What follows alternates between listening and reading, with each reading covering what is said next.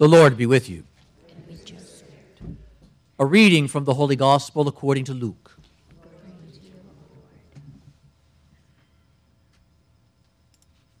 Jesus told his disciples a parable about the necessity for them to pray always without becoming weary.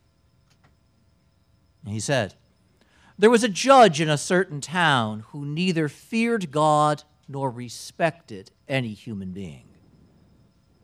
And a widow in that town used to come to him and say, 'Render a just decision for me against my adversary.' For a long time, the judge was unwilling.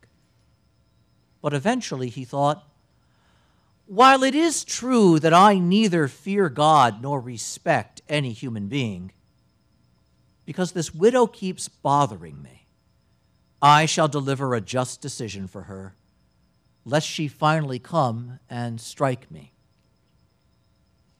And the Lord said, 'Pay attention to what the dishonest judge says. Will not God then secure the rights of his chosen ones, who call out to him day and night? Will he be slow to answer them? I tell you, he will see to it that justice is done for them speedily. But when the Son of Man comes, will he find faith on earth?'" The Gospel of the Lord. Praise to you, Lord Jesus Christ.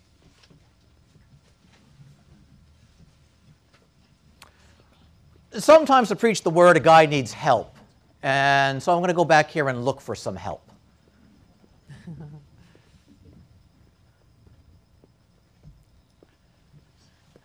And I'm going to ask you two guys to help me. Come.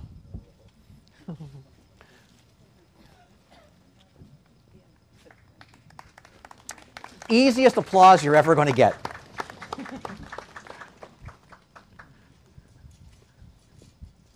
We're going to come right up here to the front.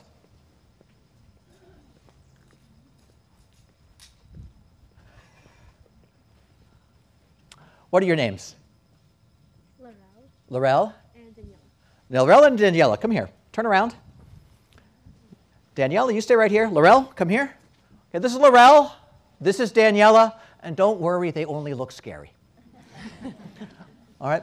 We had something going on in our first reading that we need some demonstrator models for, okay? And you guys are our demonstrator models, all right? Now, in the first reading, we hear about a battle that's being fought. Israel is moving from slavery to freedom, and on the way, a king raises an army and comes and attacks them. And while that is going on, those Israelites who were warriors go out to defend the people. But not everybody was a warrior, including Moses. And Moses had a different job. He stood on top of a hill looking down at the valley where everything was going on, and he began praying. And his prayer was important for the success of the defense of the people.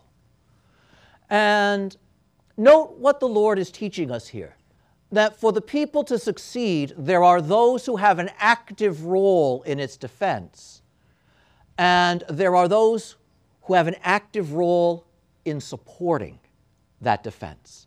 So the warriors are not more active than Moses who prays. It's two different kinds of activity. And now think about your lives. Think about the fact that there are all kinds of realities in this world. Sometimes it seems like an army that wants to rob you of your peace, that wants to rob you of your goodness, that wants to knock you off course. And so, imagine this. All of these people here, including your own family, all right, are dealing with things sometimes that aren't really good. And if we're not careful, they can take our goodness away. And part of it is, in addition to trying really hard to work against those things, somebody has to support all of these people with prayer. And Laurel, that's going to be your job. Are you ready for this? So I'm going to have you come here right in the middle. I'm going to ask you to do something really hard. Put your hands out and lift them up like this, just like that. Can you do that? Good. You just stay like that for a while, okay?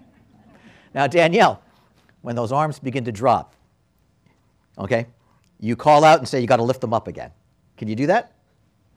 Good. Now I'm just going to walk over here. You guys all know what's going to happen. But now note, Moses is on the hill, and what do we hear? When Moses' hands were lifted up, everything was going well.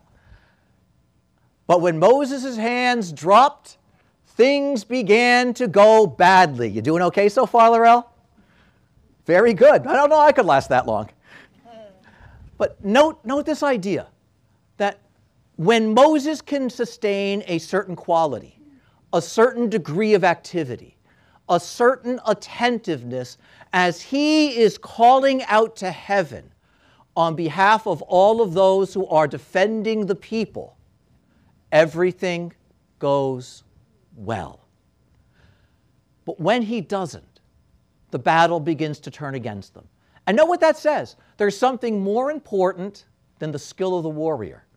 There's something more important than the strength of the warrior. There's something more important than our talent and our ability. And it's not that that is unimportant, it's that those things are not sufficient. You're going to put Moses out of a job.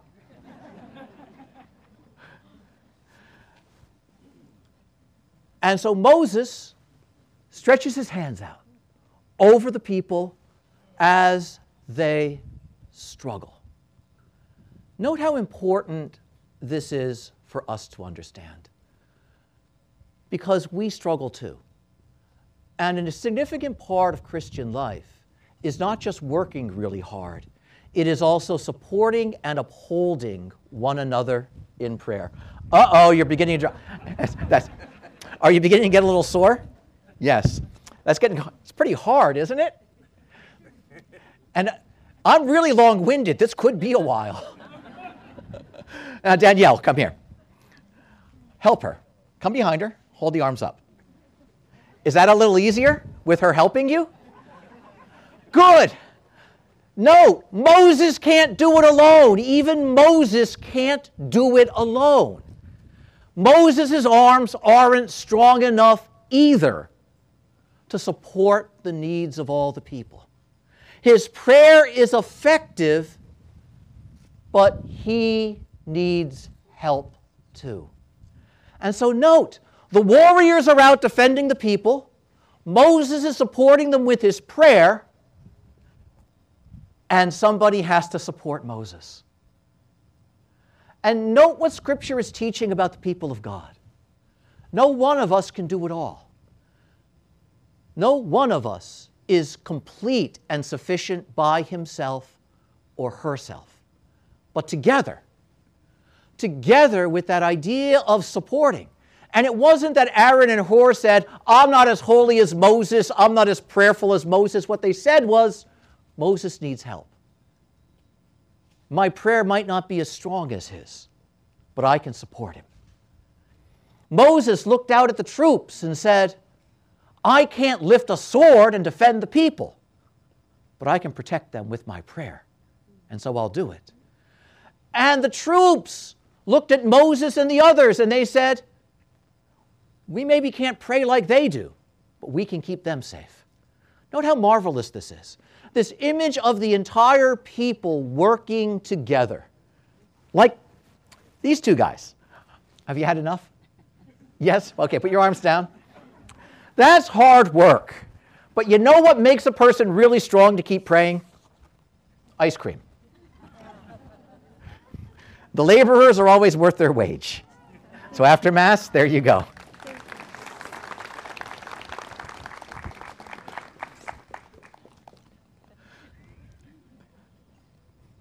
Hopefully that makes up for the look of shock and horror when I called on you guys.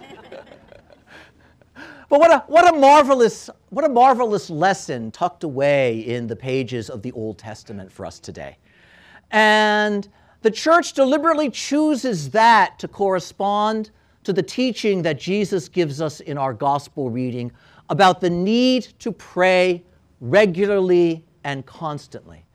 But the Lord, as is his habit, as is his custom, uses an odd example to make his point.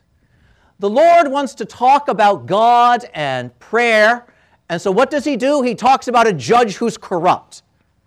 And we sit there and say, what does that have to do with God?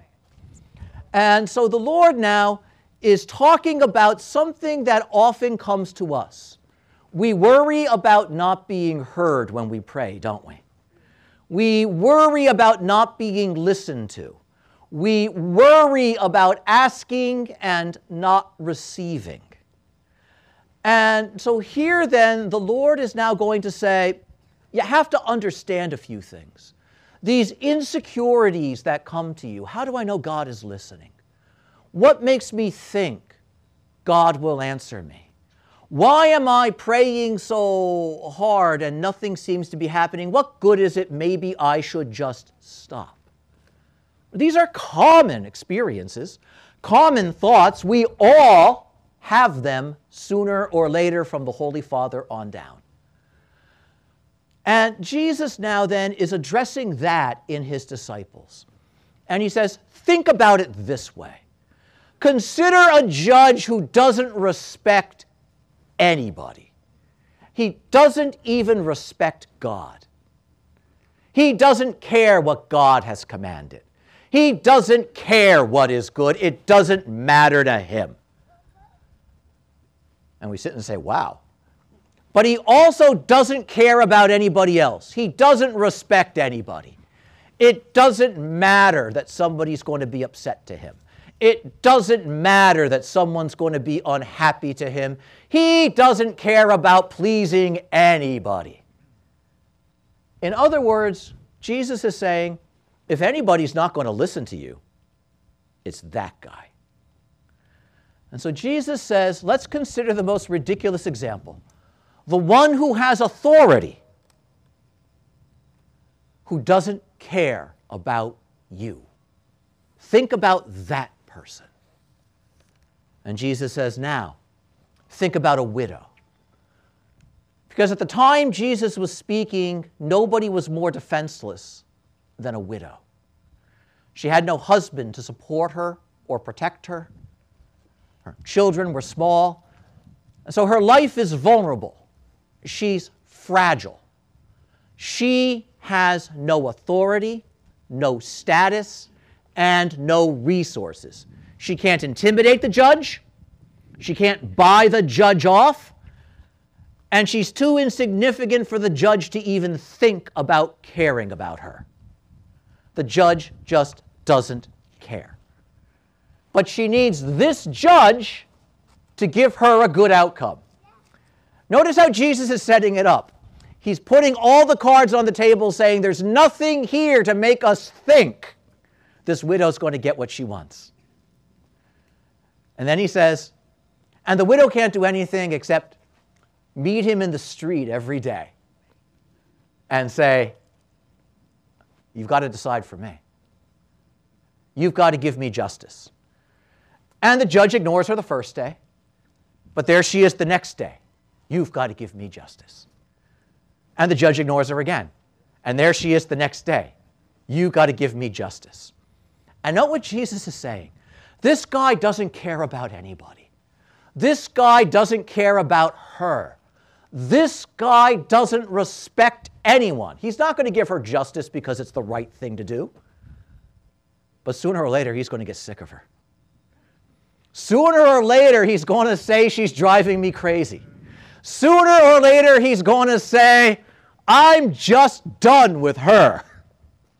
And if I don't give her what she wants, she's going to keep making my life miserable. So I'll just do it. What an odd example. But Jesus says, if persistence wears down the wicked, what will it do for somebody who's good? This is the point. Jesus says, if the helpless widow, who has no reason to expect that she'll get justice, can get justice by showing up and asking day after day, even from a judge who doesn't care about her. What if the judge actually cared? How much more quickly would it happen? How much fuller would the justice be?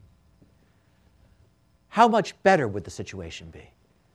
Jesus says, the problem is you guys think of God like that judge who doesn't care about you.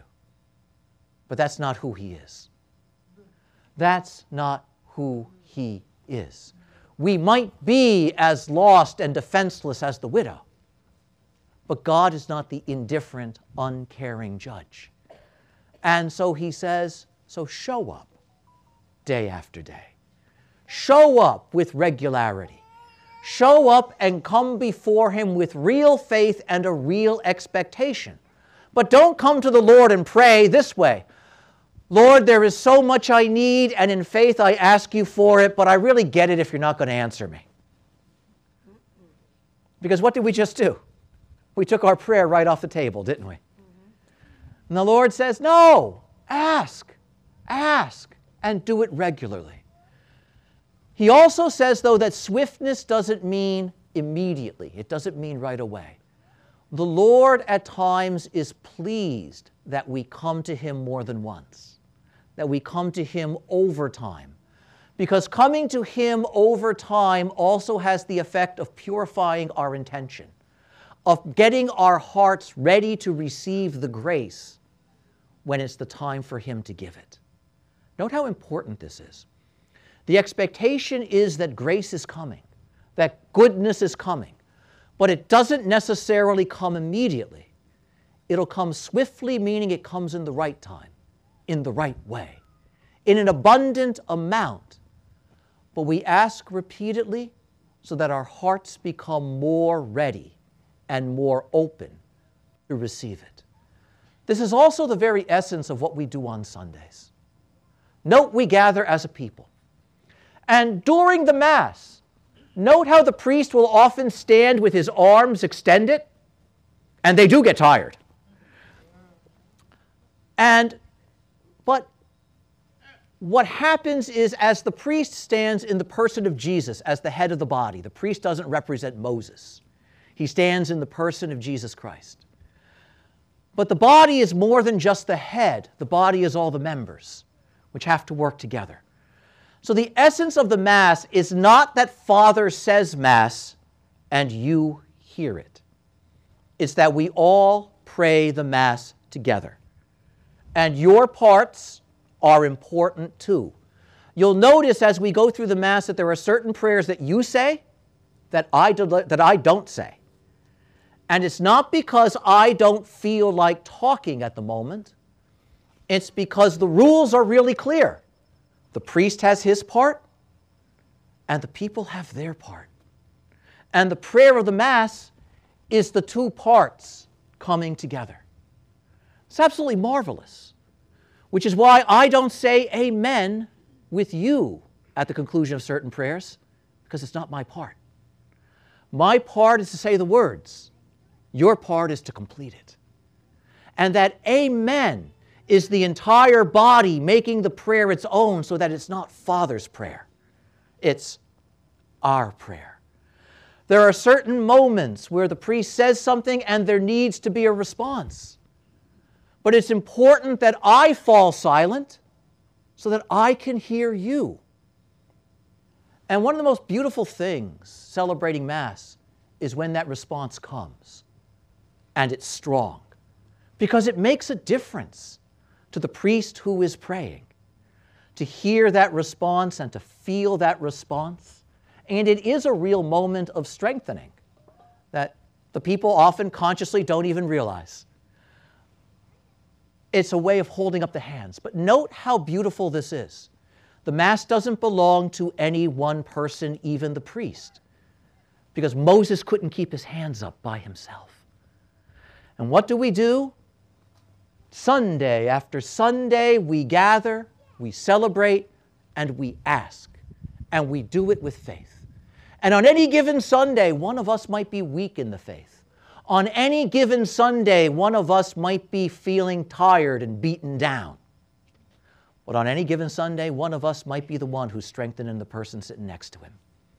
On any given Sunday, one of us might be the one whose amen makes a difference. On any given Sunday, I might be the one whose arms are being held up. On any given Sunday, I might be the one who's doing the holding. On any given Sunday, I might be that one who's been tired from the fight of just getting by, who has a chance at being refreshed and renewed.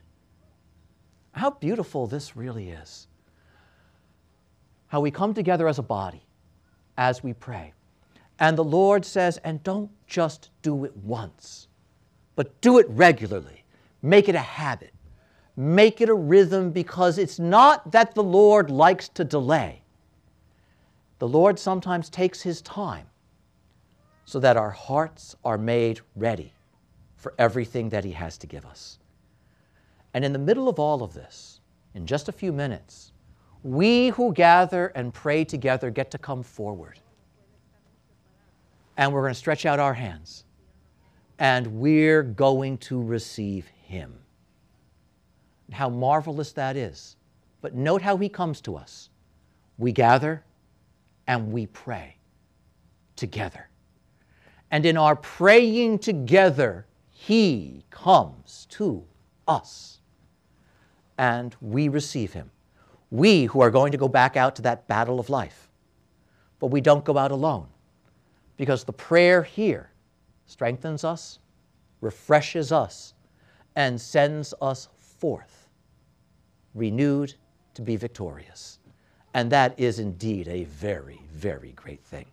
Amen.